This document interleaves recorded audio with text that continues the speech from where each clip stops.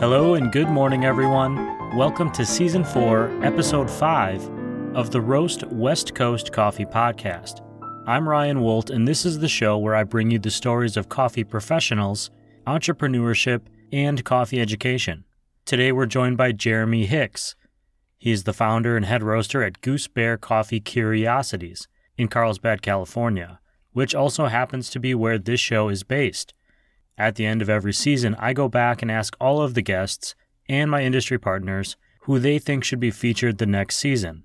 Goose Bear was one roaster that came up multiple times in the responses. After recording this introduction, I'm actually headed over to the Goose Bear Coffee drop-off to pick up a natural Javanica that I ordered on goosebearcoffee.com. It is a Nicaragua coffee grown on a small farm by a guy who bought some coffee seeds on the side of the road in 2001. They turned out to be an Ethiopian longberry varietal that is since placed in the Cup of Excellence. So, good for that guy. There's much more to that story, which I'll link to in the newsletter found on roastwestcoast.com. For right now, I'm going to enjoy the mug of Steady State roasting drip coffee that I already have. I think Steady State does one of the best drip coffees in town. And I hope your mug is full with something great too, because I'm going to flip the switch on my podcast box so you can listen to the interview with Jeremy Hicks of Goose Bear Coffee Curiosities.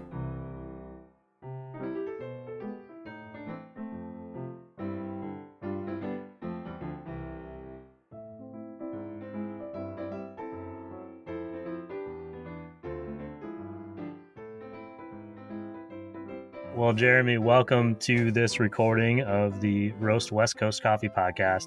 If you could do us a favor and just for the tape, let me know your name, your business, job title, favorite Ninja Turtle. Sure. Yeah, my name is Jeremy Hicks. I'm the owner of Goose Bear Coffee Curiosities. Man, favorite Ninja Turtle's tough. Maybe Donatello. Yeah. Oh, really? You're the first one to say Donatello? I have asked that question to so many people over my life.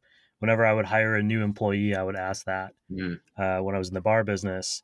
And at some point, they stopped knowing who the Ninja Turtles were. Oh, so sad. And then it kind of came back around with the new movies, but Right. was never the same. Right. So thank you for being here. I have a ton of questions about your background and coffee and all this stuff, but I think we need to start with Goose Bear Coffee Curiosities, which is a really unique name. Where did that come from? Sure. Yeah. It's So I am married and I've got two kids who are 4 and 6, Gwenny and Finn, and their pet names are Gwenny Goose and Finn Bear. So it was just kind of a mashup of those two names, which is where Goose Bear comes from. And I've worked with a really talented designer in the past for other jobs and whatnot. And I just kind of pitched to him the idea of like, what if we kind of created like this fictitious animal, for the branding, and he took on the challenge and he's like, I just feel like it looks silly. I was like, I kind of want that. Like, I want it to kind of look like, like, what the hell is this? Like, what am I looking at?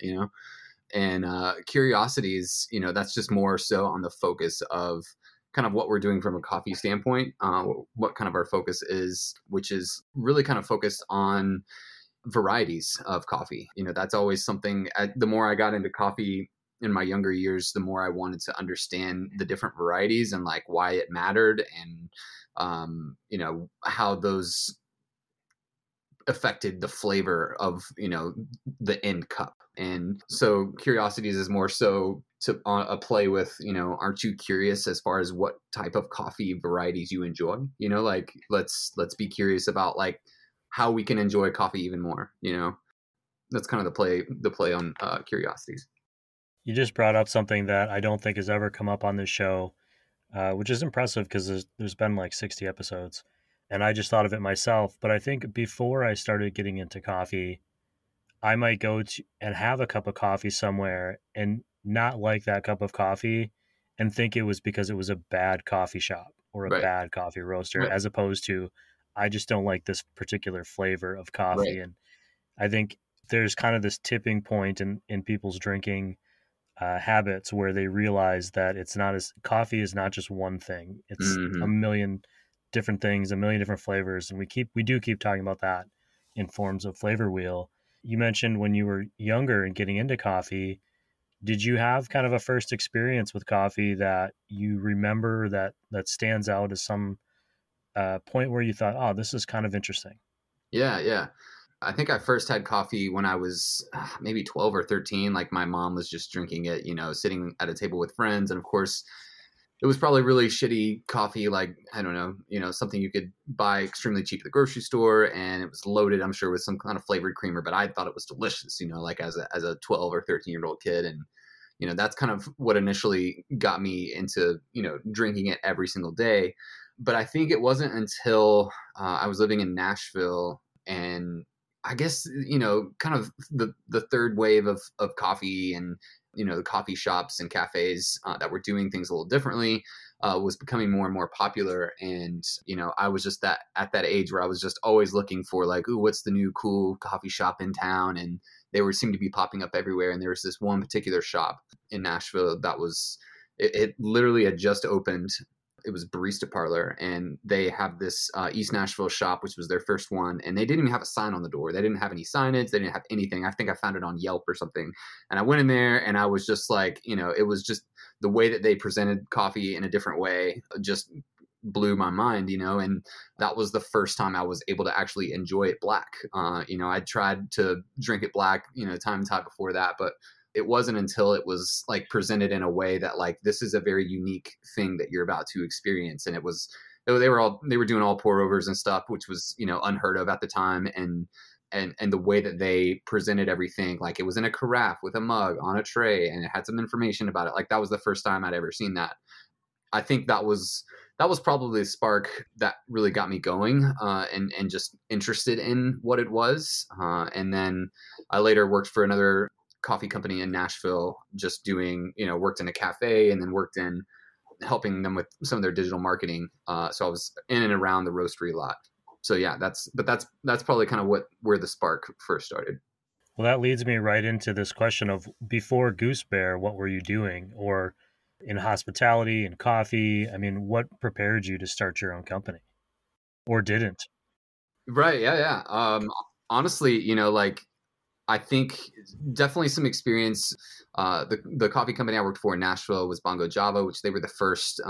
They had the first like coffee shop in Nashville in 1993. So they were like the very first coffee shop to ever open in Nashville, and they're proud of kind of being kind of Nashville's oldest coffee shop. And then they opened a few other cafes. I think they've got like 8 or something different, like unique cafes. Like they've got Fido and Bongo East, which is very different from the original location. And anyway, they've got kind of all these unique cafes all around town. And I worked in the back of Fido in the bakery, and that was kind of, that was an experience in and of itself, just understanding and knowing what it's like in the, behind the bar in a cafe, or working in the kitchen in some capacity. Like that's, hospitality is definitely always been something that you can think back to, even if you're not there anymore. And just like, man, I learned so much through those days. Later on down the road, I'd worked there for a few years, and I kind of expressed interest in helping them do some kind of digital marketing. I'd helped like my wife with some projects among some other people. And they're like, yeah, sure. Like they were really big on, kind of giving people that had been with the company for a while, even,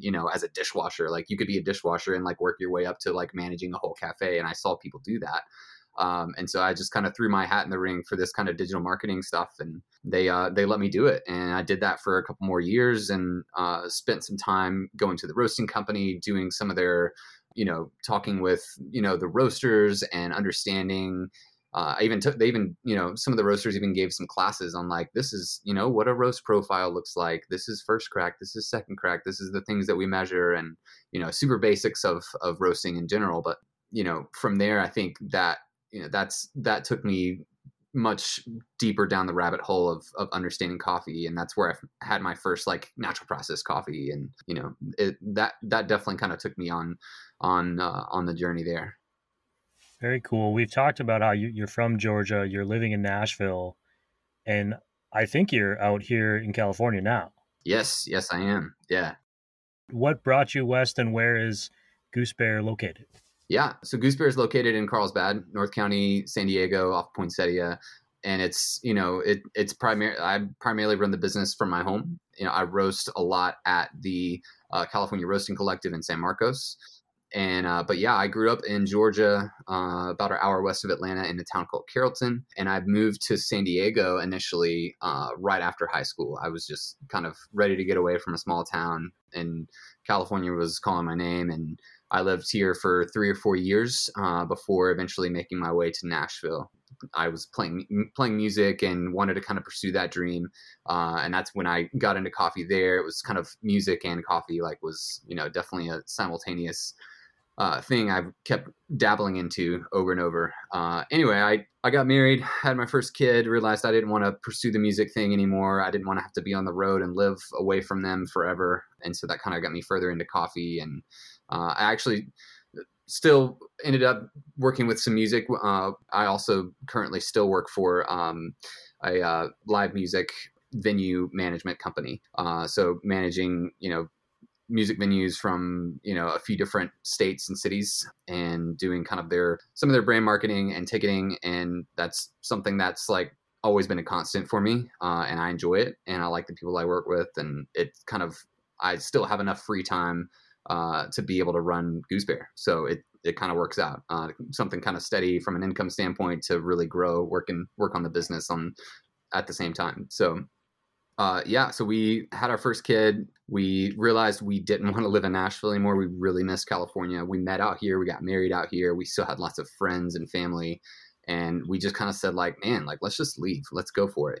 There wasn't really anything that pushed us over the edge, other than we kept coming back to visit, and it got harder and harder to leave again, to go back. So we just kind of said, like, I think we can just do this. Like, let's just figure out if we can, make the plunge and make the move back. And we just kind of grit our teeth and did it. And we're happy that we did. We're definitely happier here, and we're glad to be on the West Coast. And we're basically neighbors, because I'm also in Carlsbad Village, just down the road. Nice. So at some point you're going to hear a train go by, and then I'm going to hear that same train go by a few minutes later. Yeah. Which is how I know where people are when I talk to them on the show. Cool. Yeah. Was there ever a thought to incorporate the music theme into Goose Bear? Not necessarily. I think that's just kind of always been there for me, and it's just kind of like a part of who I am. I think when I was younger, I dabbled in some other projects where, music was kind of cross-related in some capacity.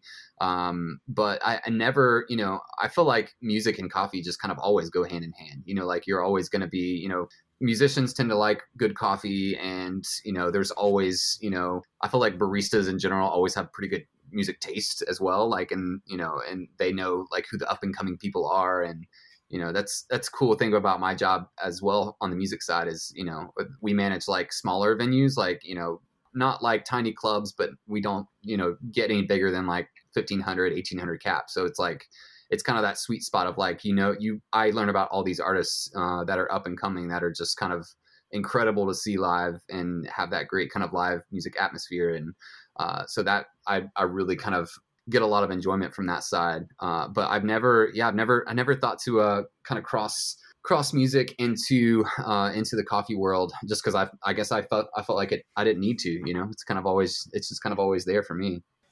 One of my favorite things to do when I was running restaurants and bars still, and probably the reason I did it as long as I did, was because I got to control the music, and I would get to create the playlists. Yeah. And I would curate real playlists, not just like put on a radio station. I want to get into sourcing and roasting and all that stuff in a second, but what are you listening to when you're roasting these days?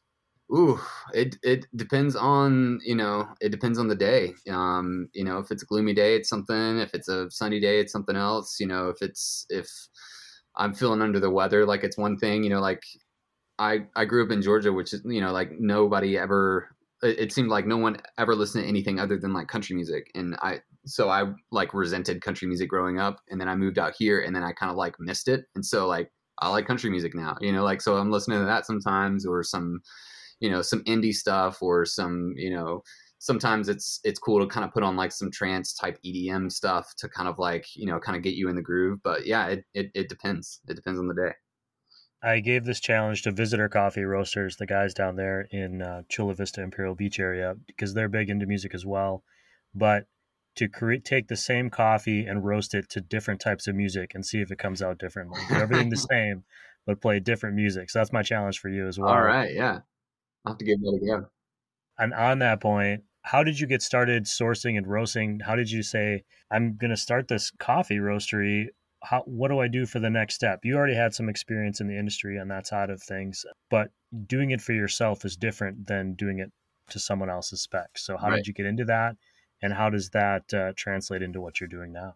Yeah. So started off just, I got more and more and wanting to know more about coffee and how I could kind of develop my own kind of different flavors and, from even just the brewing standpoint. And then I just got to where like, man, like I'm just going to get a home roaster and just like see what happens, and so I did. I got a home roaster and just started like kind of picking the machine apart to try to figure out like, okay, like I know this is for home roasters, for people to do it with hobbies, but like how can I kind of push this machine to its limits to get it kind of as close as possible to producing the quality of like a commercial roaster, so I started dabbling in that and kind of pushing it further and further and kind of got to a sweet spot. And I eventually got to where I said like, I guess I'm just going to try to sell some coffee to my friends and family and just kind of see what they think. And it was received really well and people kept ordering. And I'm like, well, damn, maybe I should just make a business out of this. Like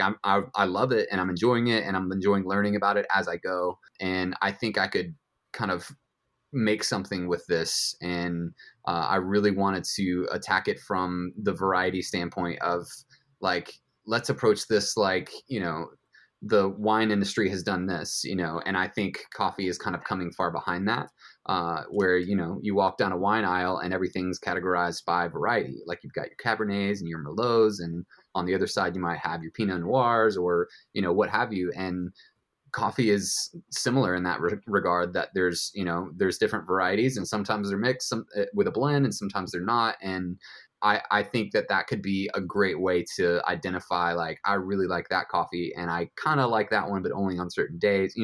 I think it helps you enjoy the experience of drinking coffee every day more. And I wanted to experiment that. And especially with like honey processed coffees and natural processed coffees, I felt like that kind of brought out the characteristics of each variety a little bit more, and so that was kind of my focus. Like let's just roast a bunch of naturals, a bunch of honeys, a bunch of different processes, and kind of find the sweet spot for each variety, and let's just sell that variety with that process, and let people develop their flavor profiles and what they like and what they don't like, and approach it from that standpoint. And so that's kind of where the approach of what we're doing for Goose Bear kind of started. Was I just started roasting the coffees that I liked, which all happen to be single varieties, either honeys or naturals, and that's kind of where things started, and things have just kind of broadened out more and are continue to do so. What you're talking about kind of speaks to maybe someone who's a little bit more of a focused consumer who's interested in that sort of stuff. Do you find that is who your customer is, somebody who's really into coffee, or are you reaching a wider audience who's just going, you know what, I don't care about the elevation or the terroir. Right. I just want a cup of coffee. Is that customer have coffee from Goose Bear that makes sense for them? Yeah, I think it's kind of divided. A lot of my customers out here are probably a little bit more advanced coffee drinkers and a little bit more informed, and just have more experience drinking specialty coffee. Whereas a lot of my customers on the east side of the country, like near where I grew up in my hometown, are just see that what I'm doing and they want to try it and they just love it and they're excited to buy more. But I think my goal for as we're moving forward is to eventually make it to where anybody that at any level can see like, hey, I feel like I would like that category of coffee, and here's the varietals in that category. Or maybe I'm like, oh, I like a little bit more bold and robust, like even you can even categorize different varieties kind of in that. It's depending on roast level and things like that. But essentially, I'm getting to the point where I'm identifying like broad characteristics to kind of categorize each coffee, and then it gets even more kind of linear into individual varieties. But yeah, the customer base is pretty broad, but I want to get to the point where it's kind of self-explanatory. You can look at the options presented in the categories and figure out what you enjoy, even from like your regular appetite and your regular eating habits. And then, wow, I think I would like that coffee or that coffee. And then, you're set. It's definitely targeted for, everyone's individual unique tastes. And I think your business is primarily online at this point, so that would speak to the need for quality branding and user experience, user interaction online. Mm-hmm. Yeah. Is there any thoughts towards branching out into in-person? You're a relatively young roastery, I believe, so correct me if I'm wrong, but Mm-hmm. you've mostly existed during COVID. Yeah, that's about right. We moved back to San Diego in February of 2020, so right before everything kind of shut down. So, yeah, definitely existed primarily during COVID, and have been 100% online.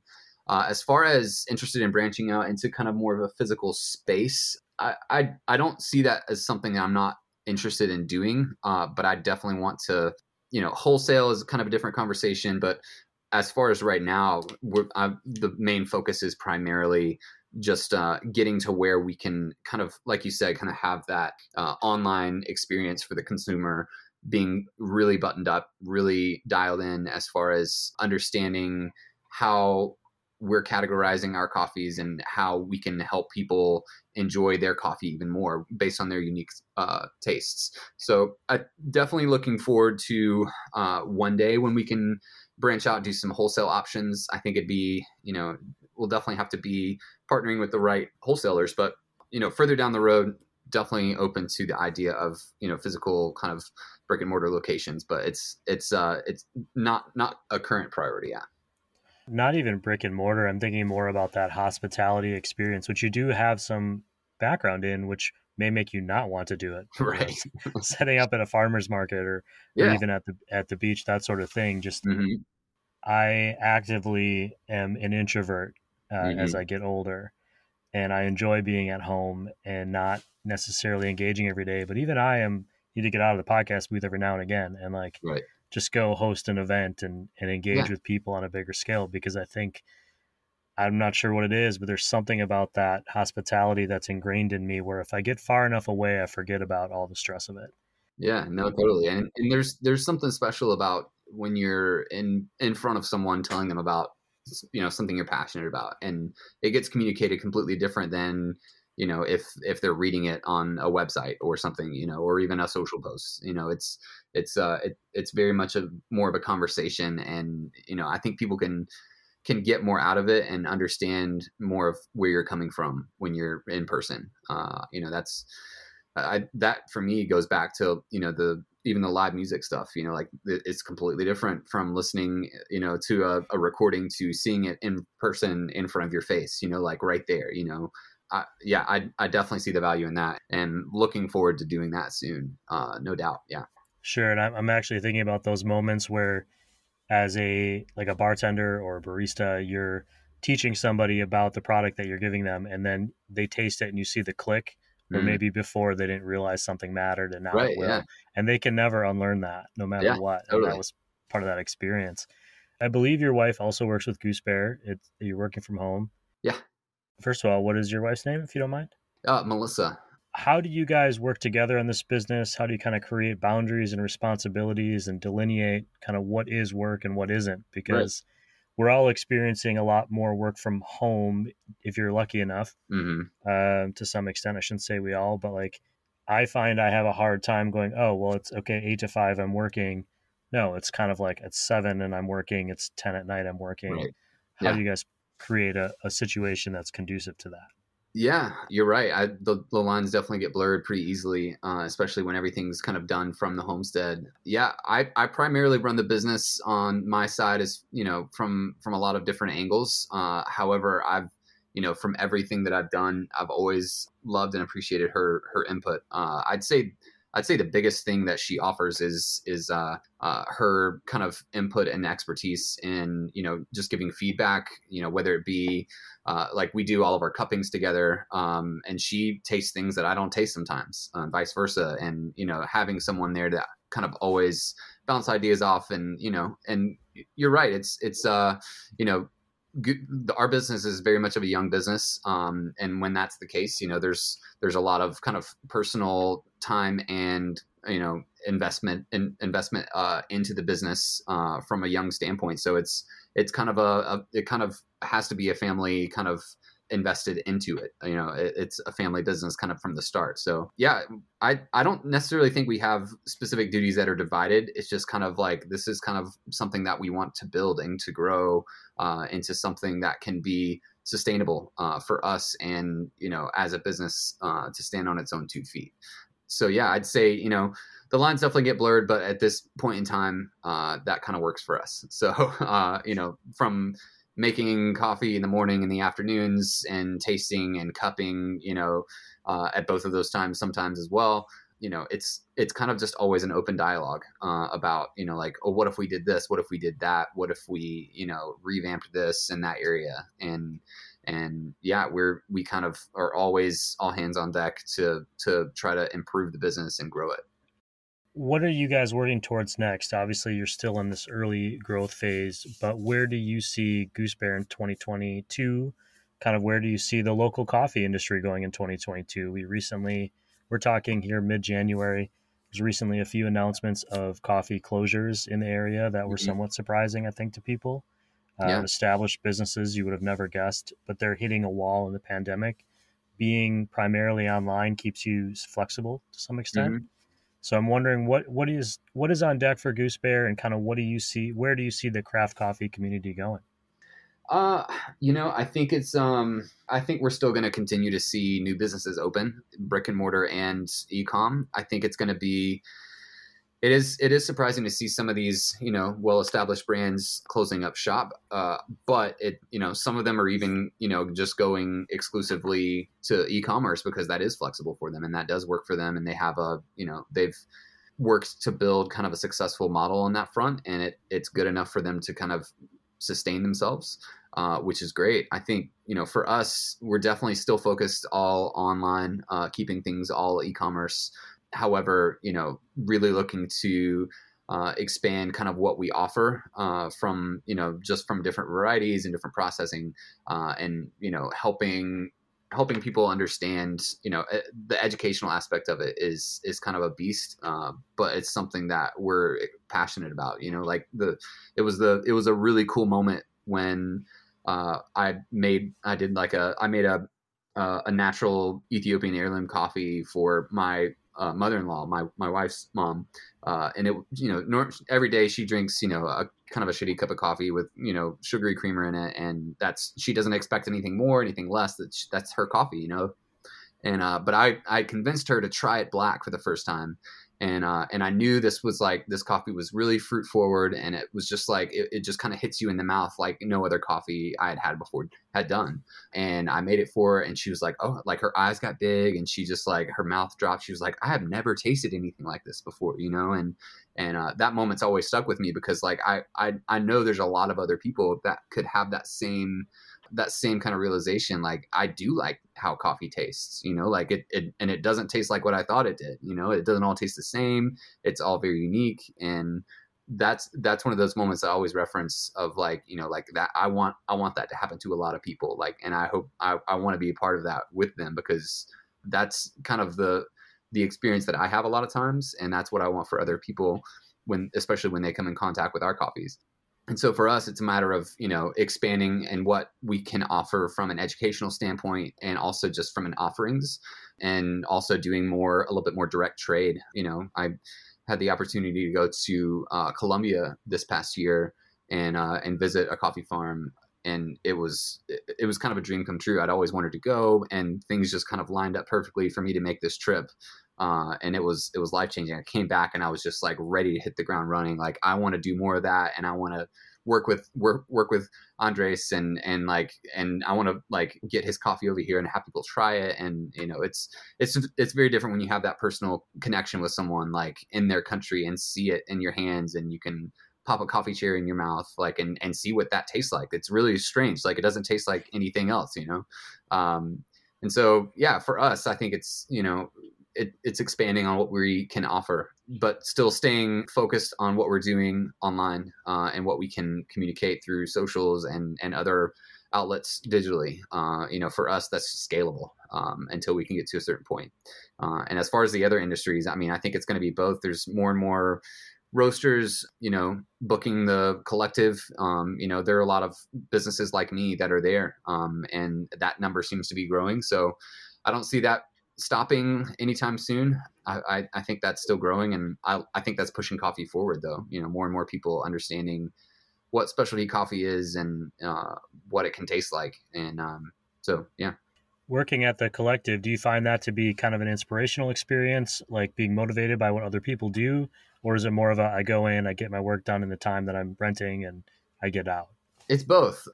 I think when you're going in there to get your shit done, I think that's, a lot of times it's like, all right, like I know what I need to do, or, hey, I'm working on a profile, and I need to really dial it in and focus on it. But I think it's the little times where you see like, oh, I think I know that guy. I think he runs that, that brand or that one.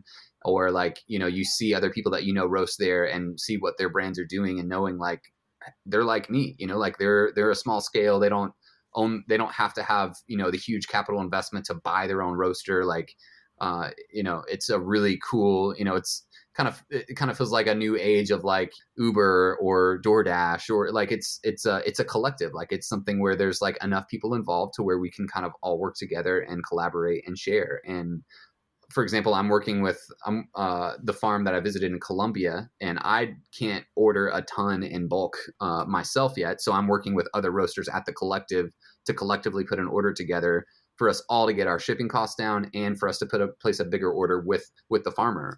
So it's kind of like I wouldn't be able to do that if I wasn't in somehow connected and collaborating with other like-minded roasters through the collective. And that was huge for me. Luckily, I was also able to work with a farmer who was, willing to work with me no matter what quantities I could order. But, that's not always the case. Normally it's kind of like, well, we kind of got to do this, and that's kind of all we can do. But so that for me has been really inspirational for sure. Is there anything else that we didn't cover today that you want people to know about Goose Bear, about you, about this journey that you guys are going on? I'd say, I don't know if there's anything we haven't covered. I definitely want to, the educational aspect of kind of what we're doing from, the coffees that we're offering from a variety standpoint. Like if you don't drink wine and you can't understand that reference, I always like make the comparison of apples. Like you might love Honeycrisp apples and maybe not so much Granny Smith. Like that's more of a red wine, white wine type situation, but you might love, Red Delicious, or, you wouldn't expect them to taste like others, but they're different varieties of apples, and similar is to coffee. So I think that's going to help once you kind of put those references as far as, like real world things that you can compare and contrast to, like, yes, I do love Honeycrisp and I don't love Red Delicious, me personally. Just like, sometimes I really love, a good Ethiopian heirloom coffee, or, a Caturra and from, Central America. But then sometimes I don't always love a Catuai, like it's a little too light for me sometimes, but sometimes it just hits spot on, and understanding that everyone can kind of find something in that. Everyone can kind of find, the coffees that you just hits the spot every time, and that's the moment that we're trying to recreate over and over. So that leads us right into our last question, which is, when you go out and get a cup of coffee somewhere else, or you see a cafe and you pull off the side of the road, what are you drinking? What are you ordering for you? I'm a black coffee lover through and through at this point. I rarely order espresso or any kind of, cortado, latte, anything like that. I'm generally always go black coffee, and that's kind of something for me that kind of correlates with, I feel like you can really taste the difference in your different coffees when you're just drinking it black, or just, straight, some type of extraction without anything added. My wife will get likes to do some specialty coffee sometimes. Like if a cafe is like had some unique stuff going on. The coffee shop in Nashville, Bongo, they always had like a signature drink competition where like all the baristas from all the different cafes like came up with their creations and things like that. And those were always fun. And I like those, but that's not usually what I would order. So I'm usually I usually am looking for, what black coffees do they have available? How are they brewing them? And then like, what are my tastes and what can I, how can I get the best cup? Sometimes it's, their batch brew drip, sometimes it's, I feel like Steady State and Ironsmith both have like solid drip batch brews, like, and sometimes that's all I want, but sometimes I want like something more specific and a pour over or something. But yeah, I'm definitely a big advocate for just drinking black coffee. I'm a black coffee drinker as well. I find that if I'm drinking a coffee on site, that's when I'm going to order a pour over or something, because I might have questions and I might want to ask somebody like, hey, where this, all the details that we've been talking about.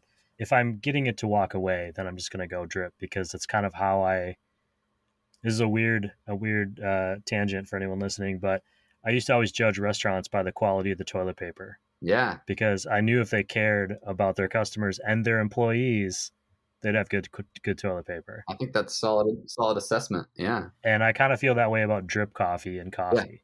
Yeah. Like if you care about the people that are there every single day, you're going to make sure your drip is on point. Exactly. I'm always astonished by like fancy restaurants that like, they have this amazing chef and they like do all these, incredible dishes and they give thought to every single detail. And then at the end of the meal, if you want a cup of coffee, it's just like, it's garbage. And I'm like, why didn't you pay as much attention to detail as this as you did everything else? Like, I feel like that's, sometimes, they're like, yes, this is from this local roaster and they do this. And I'm like, yes, thank you. Like, thank you for paying attention to this as well as everything else. I used to be one of those servers that a long time ago worked for a very fancy restaurant that cared about every ingredient was sourced in the state. Every like beer was from the state. Like even today, till now, they're still written up. We had Sunday morning brunches, and my complete training on making an espresso for someone at the bar or for a table or a coffee of any kind was, here's the machine. You press this button. The water goes here. The grounds go here. Right. End of training. Right. Yeah. And looking back, I think they are that restaurant. They cared about everything except for that. Yeah. It's surprising.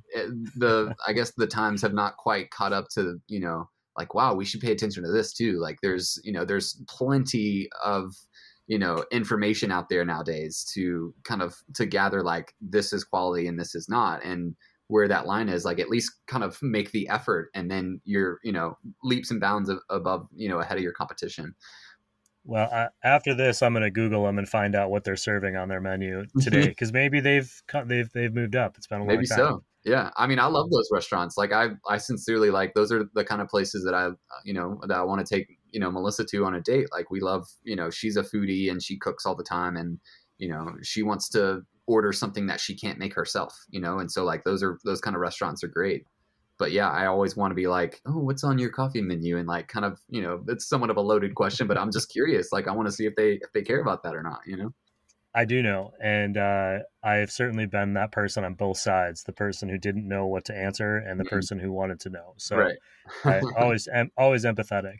Jeremy, it was really a pleasure meeting you and chatting with you. Welcome back to the West Coast. I think we're all probably going to be glad that you're here. Thanks. And looking forward to trying some Goose Bear in the near future. Right on, man.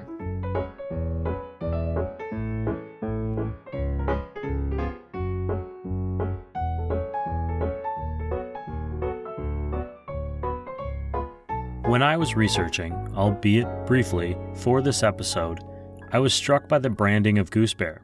It made me wonder how much stock I put in the branding of the coffee I'm buying, and how much it might influence my coffee drinking experience. I would have definitely been pulled in by the name and the logo if I saw Goose Bear Coffee Curiosities on the shelf, but I don't know that I would buy it on that alone, because I do have enough of a baseline of coffee knowledge to go a step further looking into the details of the coffee. But if it were a bottle of wine, I'd be buying on the branding alone. And I do love the branding at some of my favorite coffee shops. I extend that term branding to the overall experience inside and out of the shop, not just the logo. Is it a coincidence I love Steady State and Mostra coffees, and I also think highly of the design at the shop, or that my experience inside is always top-notch? Probably not. Jeremy and his wife opened Goose Bear very early in the pandemic. It has been an online-only business so far. They are part of an entire generation of entrepreneurs that will be looking at their brick and mortar options differently, having experienced this ongoing worldwide event that has impacted all the ways a business may or may not have generated revenue before. I know that it will for me. You may not notice it as a customer, but the line between success and failure in hospitality is very, very thin, and the details really matter. Takeaway coffee cups are a great example of this. The current wonky supply chains have caused a huge hiccup in the availability and the price of these coffee shop staples. If a takeaway cup normally costs 6 cents one day and 12 or even 24 the next, it can change the entire dynamic of a small business that runs on fairly tight margins, selling a product that ranges generally between $2 and $6. And that is assuming you can get them. Quick Trip, or Quick Star, is a chain of gas stations and convenience stores in the Midwest. They spell quick Kwik, and they're more like mini neighborhood markets that offer fresh produce and all the grocery staples, along with a wide variety of coffees to go. They have more than 800 locations in Wisconsin, Minnesota, Iowa, and Illinois. Despite their size and their buying power, they have run out of coffee cups. Last Friday, they put out a statement that customers who want coffee or any of their hot beverages will need to bring their own mug. That's pretty wild. If a company that big, with a much bigger wallet than your local roaster probably has, is having trouble, imagine what the neighborhood coffee shops are doing trying to find cups of their own. They're competing with every other coffee provider in the world. Which brings me to my soapbox item of the week. Bring your own mug to the coffee shop. A lot of cafes will even give you a discount if you do so. Not only will you be helping them navigate these supply chain issues, but you'll be keeping one more disposable coffee cup out of the landfill, because almost all takeaway coffee cups are not recyclable due to the coating that they have that is designed to prevent heat loss and degradation of the paper. Besides, it is just nicer to drink out of your own mug. I keep a few on the counter next to the door so I don't forget. Actually, I think I have a few in the car too, and sometimes I still forget, and that's okay, but whenever you can, bring your own mug. Okay, I am off my soapbox again. Is soapbox a reference that people even still get? It doesn't really matter. I hope that you can figure it out from the context clues. Back to the coffee part of the show. Jeremy talked about his time at Barista Parlor in Nashville and how those earlier coffee experiences impacted him. They have some pretty great design aesthetics too, and I can see their influence in Goose Bear. Nashville is famously a lovely town for music, live music in particular, and my chat with Jeremy inspired me to take a look at what I listen to when I'm brewing and drinking my coffee every morning. It turns out it's mostly podcasts. Mostly news podcasts. So I made a point to turn off the chatter and listen to a live music album every morning last week instead. This is purely anecdotal, but I think it really made for a more focused coffee drinking experience. I was able to focus my senses on the coffee. I was even able to pull out some unique flavors during a blind tasting, later confirmed by the roaster, I'm proud to say, that might have gotten lost had I been listening to the latest on what was going on at the Ukraine border. I've posted a playlist with some of the songs from those morning listening sessions in this week's newsletter on roastwestcoast.com, along with the link to it on Spotify. Now, I'm not telling you not to listen to podcasts. Please keep doing that. Selfishly, keep listening to this one, if not for my ongoing coffee chatter, but for the interviews and the Coffee Smarter sessions. And if you find yourself appreciating this show, or appreciating your coffee experiences more because of it, please tell a friend, and subscribe to that just-mentioned newsletter on roastwestcoast.com. That newsletter is free, but there is a paid option if you'd like to support the creation of this content and future coffee content. Speaking of creating, this show's industry partners provide the world with some incredible coffee and coffee drinking experiences. They include Café Laterre, Moster Coffee Company, Coffee Cycle Roasting, Leap Coffee, Zumbar Coffee and Tea, Maria Coffee, Steady State Coffee Roasting, Camp Coffee Company, and Cape Horn Coffee Importers. Plus, First Light Whiskey is always there to help with a nip at happy hour. I usually splash mine in with some Maker's Mark, blend it into some vanilla ice cream, or add it into a hot cup of decaf late in the day. Some great coffee decafs are available from the roasters I just mentioned. You can find links to all of those companies and Goose Bear Coffee curiosities in this show's podcast notes. And if you can't find them wherever you're listening, you can also click into any article on roastwestcoast.com and they'll be there. A reminder, I'll see you at Camp Coffee Company on Saturday, where I'll have the microphone set up, and hopefully I'll get a chance to chat with some of this show's listeners about why they love coffee. That's Saturday morning, February 19th, from 9 to noon at Camp Coffee Company in Oceanside, California. Thank you to everyone for subscribing. Thank you to everyone for listening.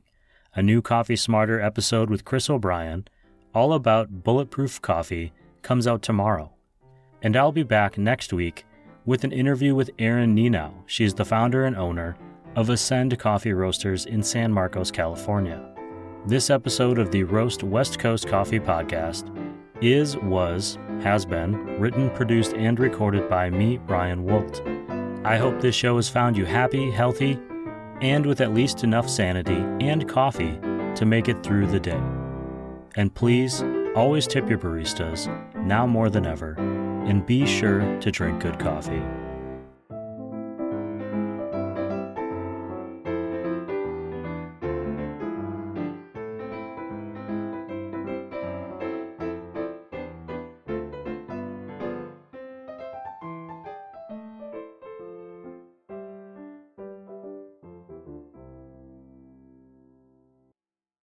I like beer.